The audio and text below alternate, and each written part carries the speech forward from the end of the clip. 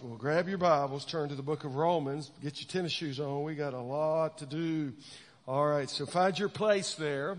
And I didn't, we finished up our series last week, and again, I thought Ian did a really good job of challenging us in this matter of worship and bringing God glory. Let me say again, thank you for your recognition of Pastor's Appreciation Month. I look forward to reading your cards and notes this afternoon.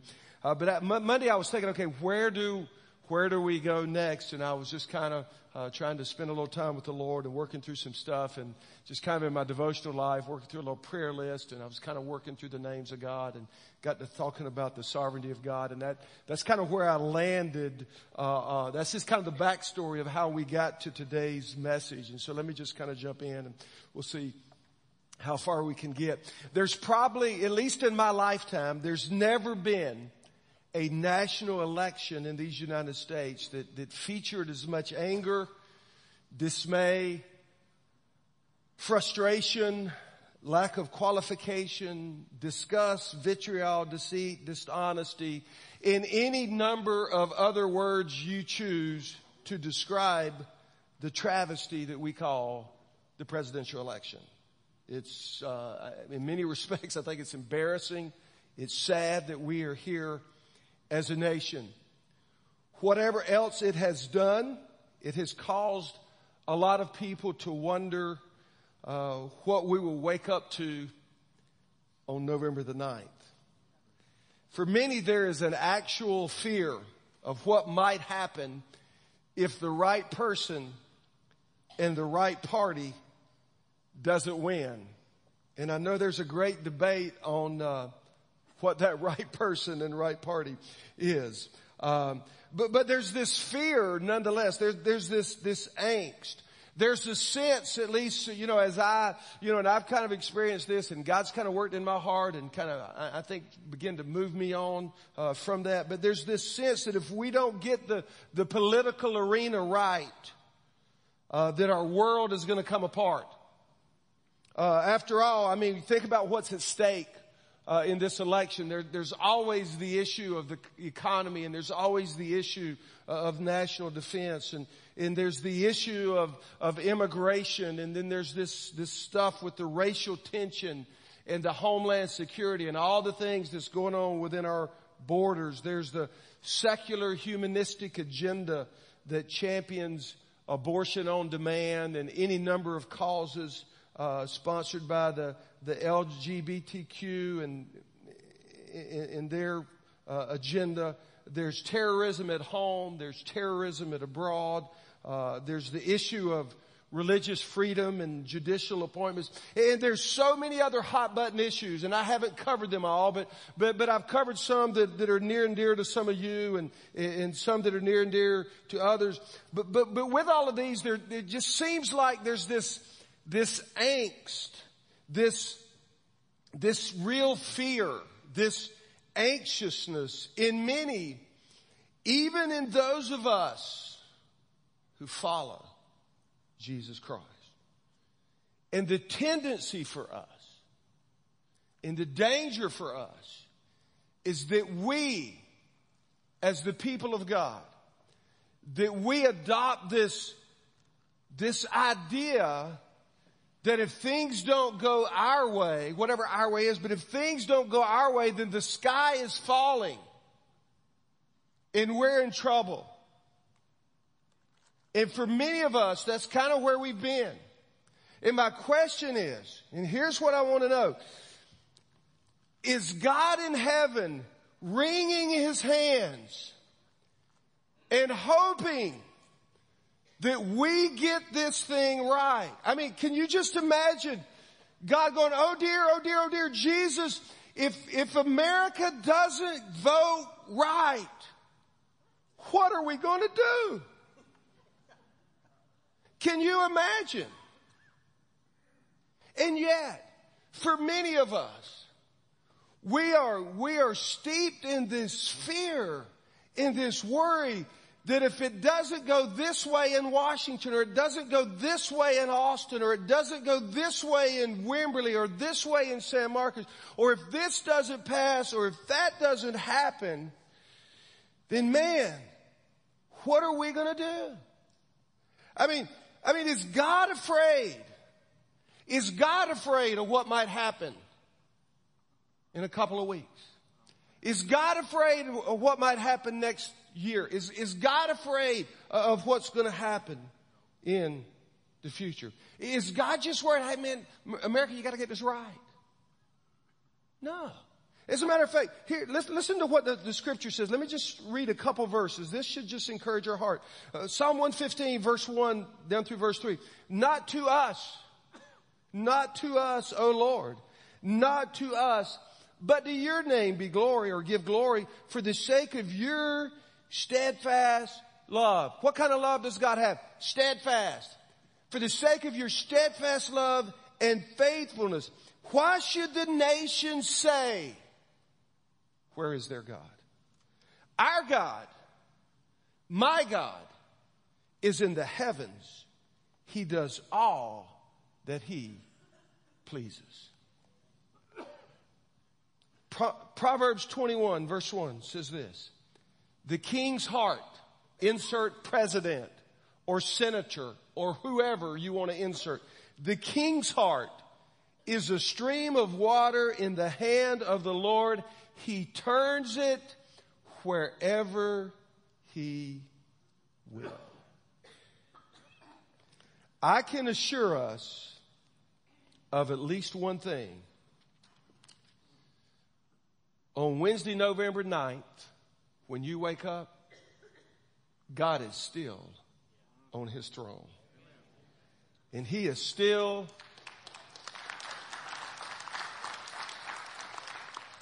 orchestrating his plan for the ages, and he has one. God always orchestrates his plan. He always works for his good. He always works for his glory. And then when it comes to your life and my life, in our church, in our community, in our country, in our world, God is always working his plan. Always. You see, there was a time in history when taxes were really high. There was a time when government was really tyrannical.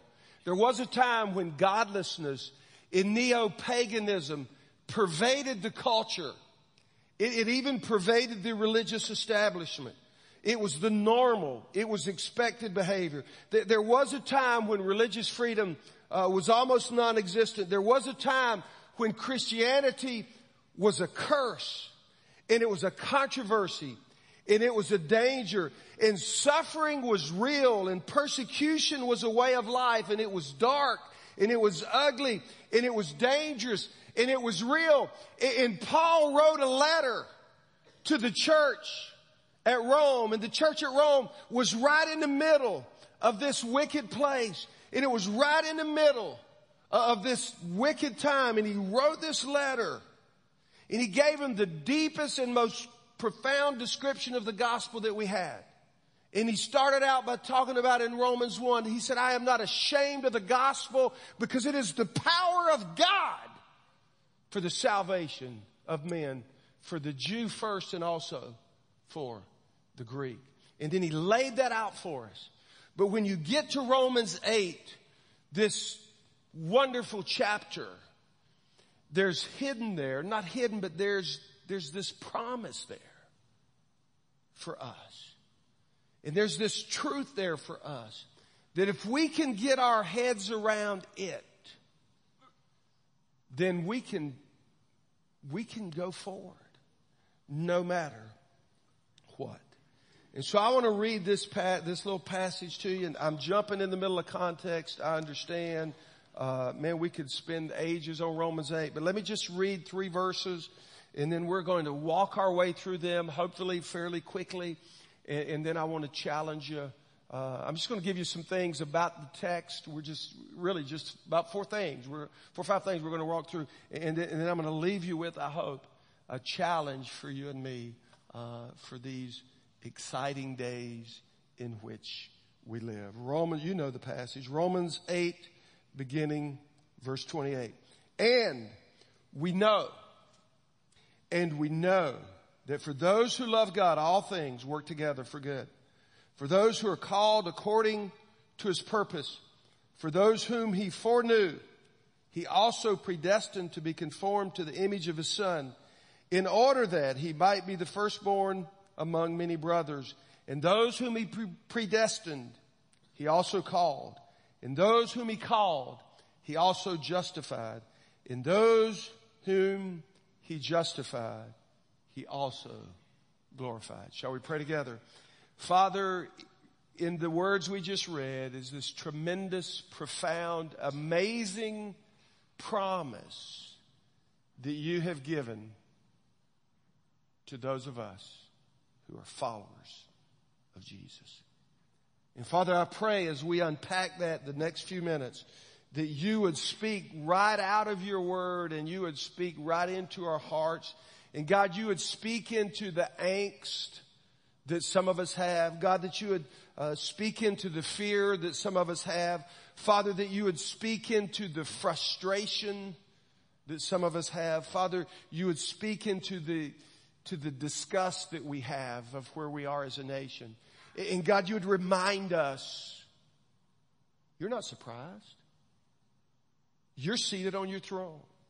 And you're orchestrating a plan that is going to ultimately result in Jesus Christ coming for his church and taking us to be with him for eternity. And so, God, I pray that you would speak with clarity and with boldness to us this morning.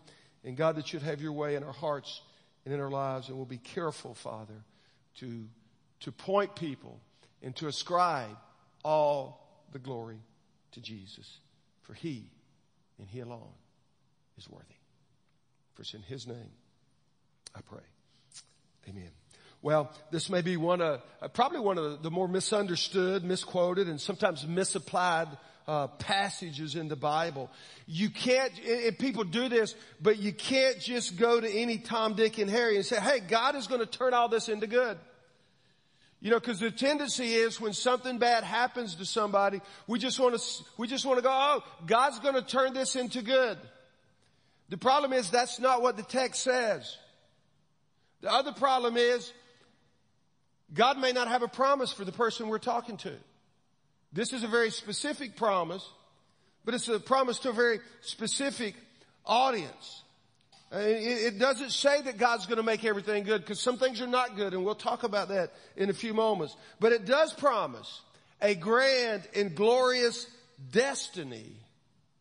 But it's not a universal promise of grand and glorious destiny. It's a promised destiny to those who love God. In light of all that's going on around us, and in light of all that is that might be in front of us, we need to wrap our minds, we need to wrap our hearts around this promised destiny for the followers of Jesus. Because think about it, while Paul was writing this, man, he was suffering. I mean, look up in verse 18 of chapter 8. Listen to what it says. For I consider that the sufferings of this present time are not worth comparing with the glory that is to be revealed to us.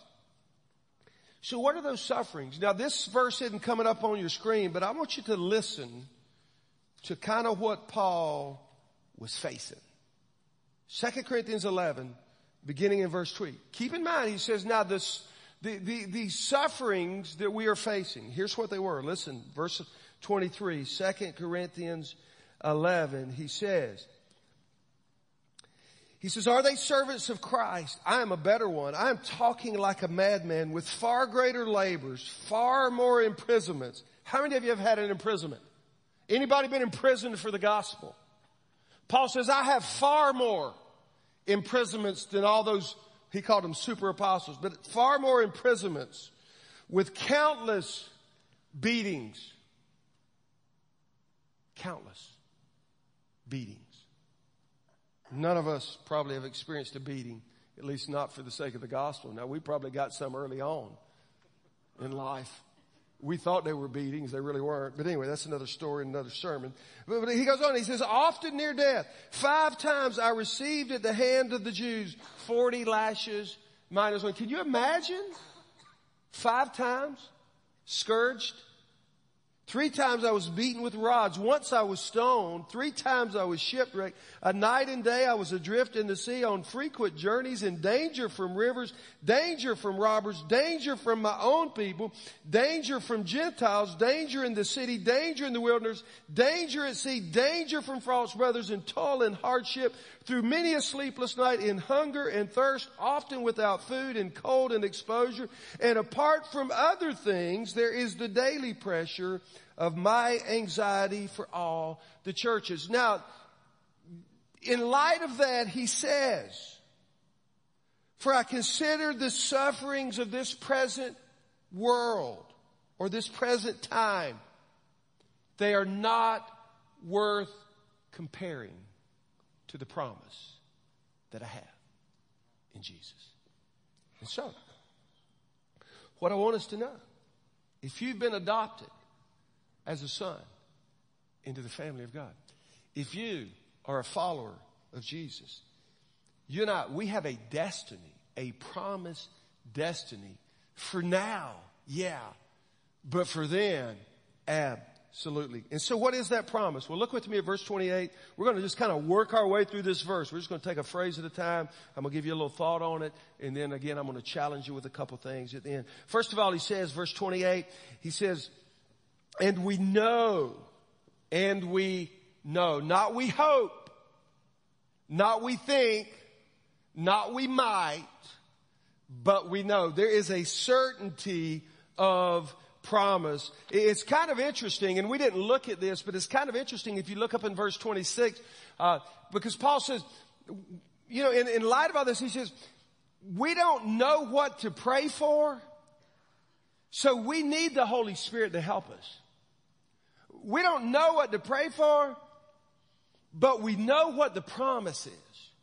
And there is a certainty regarding this promise. And when you look at this word, I mean, the verb tense, and we've talked about this before, but this verb is in the perfect tense. And it means that knowledge happened back here, and it happened at the moment of conversion. And because it's a perfect tense verb, it means that what happened then has ongoing meaning, really forever. Is complete. And so what Paul's saying is the knowledge is complete. The knowledge of the promise is complete. We know. Now in the Greek language there are 2 words for know. The gnosko we often see as the word is kind of a to know by experience, if you will. But this word in the original, the word is oida. I know that really stirs your heart to know it's oida or ido. But it means absolute positive knowledge from one state of being. So think with me. An absolute positive knowledge which comes from one state of being. Knowledge without a doubt. In other words, when you become a follower of Jesus, then you have this knowledge. You can know that God has promised for you a destiny of good, a destiny of being called, of being justified, of being glorified. It is a promised future that we have. And so as a follower of Jesus, man, that promised destiny, this destiny of good, man, it is a certainty. You know, the old saying is there's only 2 things certain in life: death and taxes. Right? You remember that? Death's not a certainty. It's a great probability, but he could come and snatch us out. Right? I mean, he could come. And your taxes, they're pretty certain. I'll give you that. You know, they're pretty much. But here, the greatest certainty is that God's going to cause everything in your life as a follower of Jesus. He's going to cause everything to work to good. Because we're called. And we're called according to His Spirit. So there's the certainty of the promise. And then secondly, let's look at the subjects of the promise. Look back at verse 28. He says, and we know, and we know for those who love God. So who's the promise for? Is it for everyone? Can everybody just claim? Can everybody just say, hey, God calls all things work out for good? You know, your team fumbles on going in for the touchdown and they're 8 points behind. Well, God calls all things to turn. Listen, that doesn't apply unless you love God, unless you're a follower of Jesus Christ. That doesn't apply to you. And God is not committed to causing all things to turn out for good to those who do not love Him. In fact, if you do not love Him and if you do not follow Him, the things that are going on in your life, they're not going to turn out for good because you're under the wrath of a holy God. You know, remember what Jesus said. Jesus said, I didn't come in the world to condemn the world. The world's condemned already. But to the follower, to the believer, man, there's a promise. Now the question is, do you love God? Do I love God? Maybe another question, well, how do I know? Because a lot of people, 80% of Americans say they're Christian. Or maybe it's 75 now, but again, 75%. Do 75% of Americans love God? Maybe the better question is, here's what Jesus said, if you love me, what will you do? If you love, John 14:15, if you love me, keep my commandments. Can I just ask you, do 3 out of 4 of Americans keep His commandments?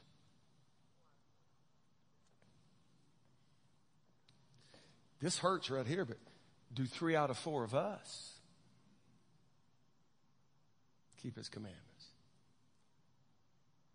But the promise is this promise doesn't, it's an amazing thing. God's saying, listen, whatever happens, I'm causing it to turn out for good. But it's only for those who love Him. It's only for those who have decided to follow Jesus. So we've talked about there's a certainty to this promise. There's a subject. But let's kind of read on. Let's look at the source, if you will. Because He says there, and we know that for those who love God. And so for those who love God, this promise sits here. This promise exists. And see, here's the thing about a promise. Let's just be honest for a minute. Most of us have had somebody make a promise. And it didn't turn out so well.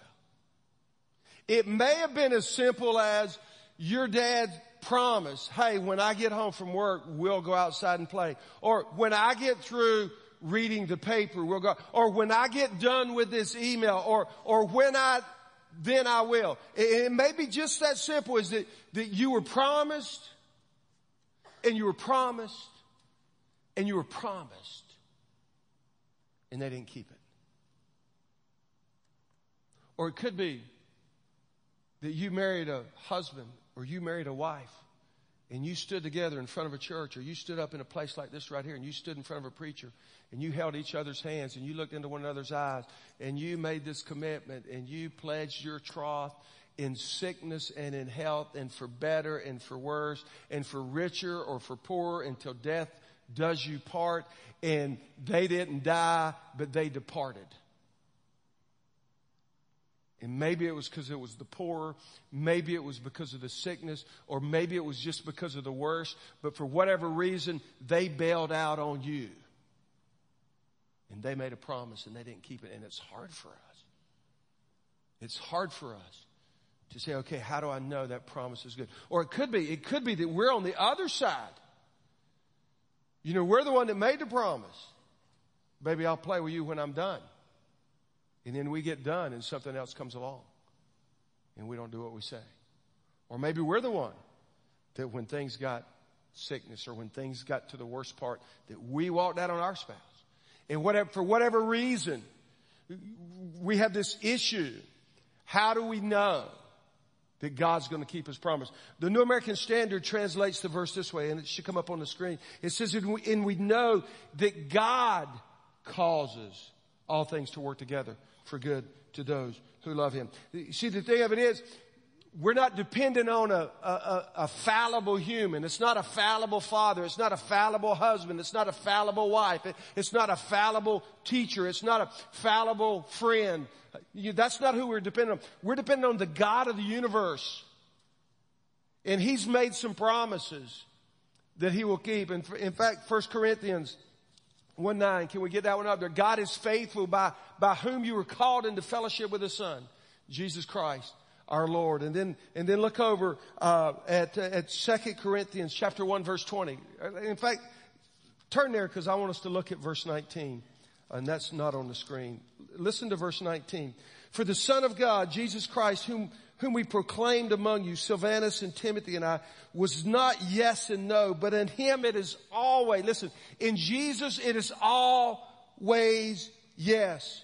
For all the promises of God, all the promises of God, for all the promises of God find their yes in Him. That is why it is through Him that we utter our amen to God for His glory. And see, here's the thing. In fact, Paul writes in 2 Timothy 2, verse 23, even if we become faithless, He remains faithful because He cannot deny us. No, because He cannot deny Himself. And so the reason we know the promise is good is because of who made it. God made the promise. And God causes all things. He causes all things to turn out, to work out for good to those who love Him. And so there's this source of the promise is God. Now, moving on real quickly, we need to look, what is the scope of the promise? We'll go back to 8:28. And we know that's the certainty that for those who love God, that's the subject, God, that's the source. All things work together. All things. So what is the scope of the promise? Everything in our life. If you're a follower of Jesus, your destiny is that God is using and causing everything in your life to work together for good. Now, does that mean that all things are good? No. Does that mean that God turns everything into good? No. Is God saying that evil and suffering and tragedy and hardship are good? No. Does it mean that everything will work out if we just have enough faith? No. What it does mean is that God causes all the things, the good, the bad, the indifferent, the ugly. He causes all things to work together. That phrase work together, the Greek word is where we get our word synergy from. It means when you put things together, someone has said you put it together, you get good. It means the beneficial, profitable, useful stuff. In other words, God will cause everything in our life to become beneficial, useful, and spiritually profitable, even in a world where there's sin and corruption. God just has this ability to take what's bad and turn it into good. How many of you put salt on your eggs this morning? Or maybe you put salt on your eggs when you cook them. Anybody use salt? I use a lot of salt. Did you know that salt is made up of sodium and chlorine or chloride? You knew that, right? Sodium chloride, right? Did you know that in and of themselves they can both be toxic? Right? I mean, if you don't think so, pour some bleach on your feet and see what happens. Right? But when you take two things that are bad, when you put them together the right way, you eat it. Now that doesn't really, it makes no sense. It's just that somehow God set this thing up where you put the right amount of sodium and the right amount of chlorine and you get something that you can eat.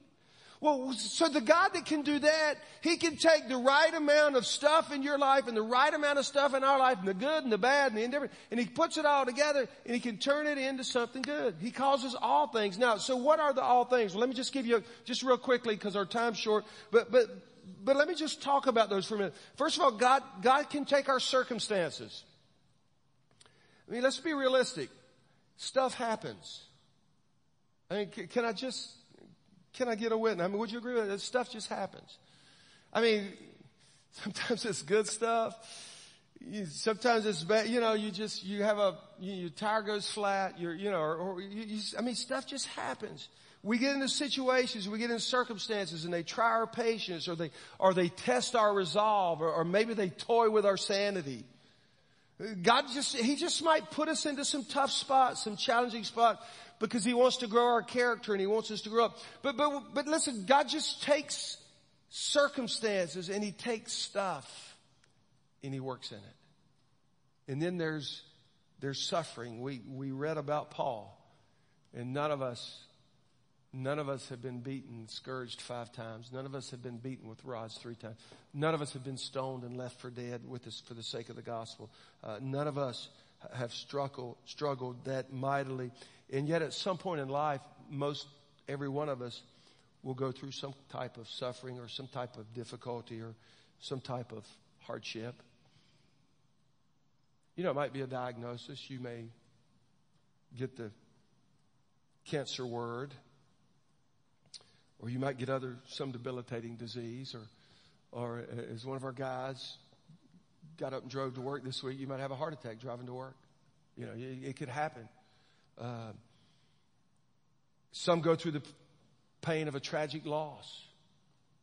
Perhaps a miscarriage, or 2 miscarriages, or 3 miscarriages, or maybe a stillborn, or you lose a child, or you lose a teenager. There was a lady that Lisa went to high school with, was in youth group with, had twin daughters, probably junior or senior high school, just a few weeks ago. One of their daughters survived cancer as a child.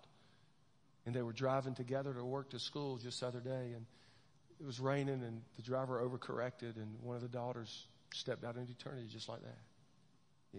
Is that good? No, absolutely not. It's absolutely tragic and horrific. And yet God can work even in the most difficult things and cause them together. So there's suffering. So there's circumstances and situations and sin. Did you know that God can use sin and its consequences to cause things to be good? To cause things to turn out to good? Sin is not good. Sin is never ever good. And yet God can use it to turn out for good. You go to the scriptures, man, you read about David and Bathsheba. Is what happened with David and Bathsheba, is it good? Absolutely not. It was adultery. It was murder. It was deceit. It was all these things. And there were consequences, and there was a child that died, and there were just major consequences. And yet from that relationship of bad, they had another son. You may know him. His name was Solomon. Remember who built God's temple? God said, David, you won't build it, but who? Your son will. And we read from Proverbs. He wrote many of those. You read Ecclesiastes. You read the Song of Solomon. And so we see that. So sometimes even our sin, God causes to turn out to good. But sometimes it's not our sin. Sometimes it's somebody else's sin. Think about Joseph. Man, his father sinfully favored him over the other brothers, so he created this tension. And then, of course, Joseph wasn't innocent. He had the dreams, and he had to tell everybody, hey, here's what God's going to do for me. Just want you to know, you're going to bow down. And then he goes to his dad and says, Dad, you too, Dad, you're going to bow down. And then he goes to take them the snacks and whatever, and they go, here he comes. And so they kidnap him, and they throw him in a cistern, and then they sell him away to slavery. He has no control. And you think, man, it's horrible. And then he goes down to Egypt, and he's bought by Potiphar. And he thought, well, maybe things are finally looking up. And then Mrs. Potiphar comes along, and she wants to shack with him. And he says no, and she's angry, and you know the story. And so he winds up in jail. None of it, just for doing right. Imagine that. And then he finally, he helps these guys and interprets their dreams. He says, hey, don't forget about me when the king restores you. And the cupbearer didn't forget. We didn't forget after 2 years. 2 years later, he remembers. But just think about it. So all of this stuff, 15 years, probably. Can you imagine? We have a bad week, and we're like, God, where are you? God, what are you? God, do you not understand? Why can you not see what? It's been a bad week or a bad month. Man, Joseph's probably 30 and he's thinking, God, I'm having a bad life. But what does he say to his brothers? You meant it for evil, but God meant it for good. So listen, here's what I'm saying. God, this sovereign God, this creator of the universe, this uncreated one who exists outside of our universe and yet created our universe, perfectly designed it for us. That God is engaged in your life and he's engaged in my life, and everything that happens and everything that's going to happen, he causes it to turn out for good. That's the scope. All of it. All of it is in the marinade. I mean, it's all there. You know, I was thinking about anybody ever baked a cake? How many of you have baked a cake? Okay. Yeah. Come on, guys. Y'all fess up. Y'all try. Okay. I baked a few cakes. You know, when you think about the ingredients, I mean, a cake can be really, really good. I mean, my 9-year-old made one last weekend and it's just incredible. But I mean, when you look at the ingredients, you got flour. Stick your finger and try that. Salt, baking powder, maybe some baking soda. Raw eggs, anyone? No. I mean, you put them in a milk, you get enough ice cream in there, they're not bad. You know, sugar's good. If you smell the vanilla extract, you're thinking, this is good. When I was a kid, I loved the smell of vanilla, and so I kind of snuck away one day and thought, I'm going to try some. It smells really good. But tastes not so much. But when you put it all together, man, you got something that's good. And I don't know what is going on in your life, and you don't know what's going on in my life, and we don't know what's in front of us, and we don't know what's going to happen, and we don't know what's going to happen socially, and we don't know what's going to happen politically, and we don't know what's going to happen culturally, and we don't know what's going to happen economically. But we can know this. Our God is in heaven. And he causes all things to work out for good. All things. And so whether the right guy or not gets into the president, whether the right party gets control of this or that, whether the right person gets here or there, that's not the issue. The issue is our God. Our God is in control. So what do we do? Let's go. Y'all are going to love this. Let's go to Hebrews. I want us to go back there. We spent some time in Hebrews, but listen just real quickly, and we got to be done. Hebrews 12. Let me just read the first 3 verses. Therefore, since we are surrounded by so great a cloud of witnesses, let us also lay aside every weight and sin which clings so closely, and let us run with endurance the race that is set before us. Looking to Jesus, the founder and perfecter of our faith, who for the joy that was set before him endured the cross, despising the shame, and is seated at the right hand of the throne of God. Consider him, now listen to this, consider him who endured from sinners such hostility against himself. See, we don't know what's ahead.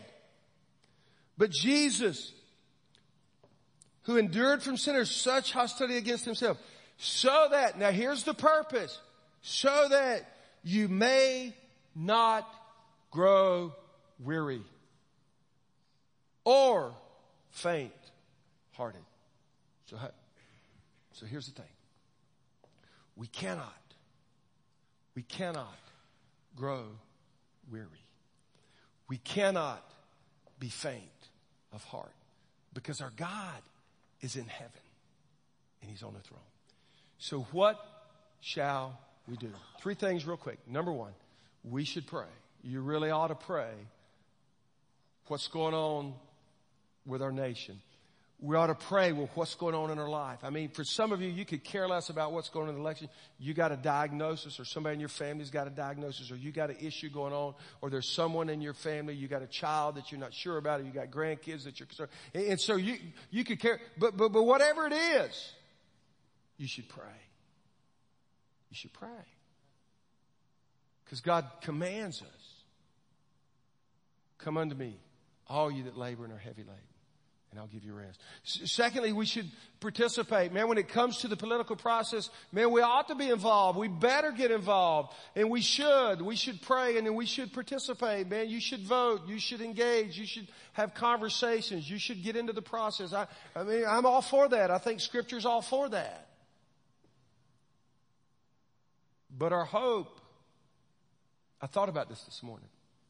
Let me save it. I'll come back to it. We should pray. We should participate.